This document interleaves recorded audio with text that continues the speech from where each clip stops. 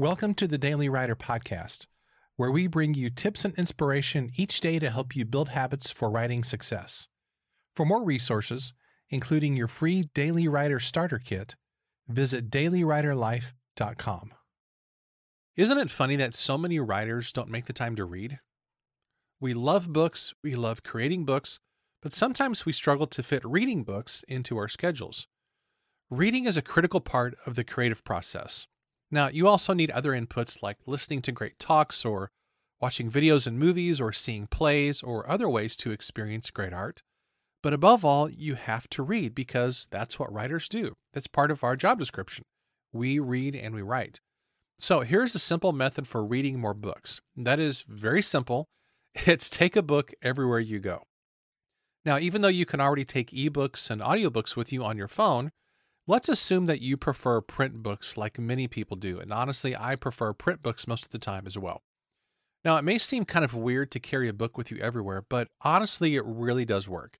Think of all those little spare moments that you have throughout the day. You've got 10 minutes here while you're waiting to pick up your kid from school. You've got 15 minutes there while you're waiting to get your license renewed at the DMV. You've got 5 minutes here when you're waiting for your husband or your wife who's in the store. You've got 20 minutes there before you're waiting for your next Zoom call or meeting. Mark Twain famously said, "A person who won't read has no advantage over one who can't read." And that's such an important quote. Let me actually share that again to make sure you catch it. Mark Twain famously said, "A person who won't read has no advantage over one who can't read."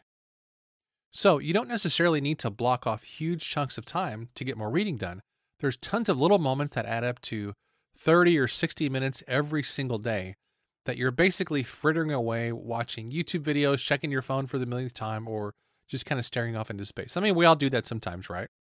But we can take advantage of those little moments so we can get more reading done. And when you have a book actually with you, whether it's an audiobook or ebook or print book, it doesn't really make any difference. It's whatever you prefer. When you have a book with you, it makes it so much easier to get reading done in those little spare moments. So here's today's challenge.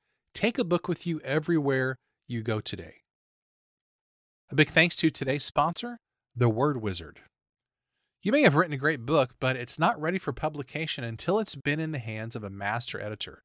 That's why my friend Karen Hunsinger, also known as The Word Wizard, is the perfect partner to help you craft the highest quality book possible.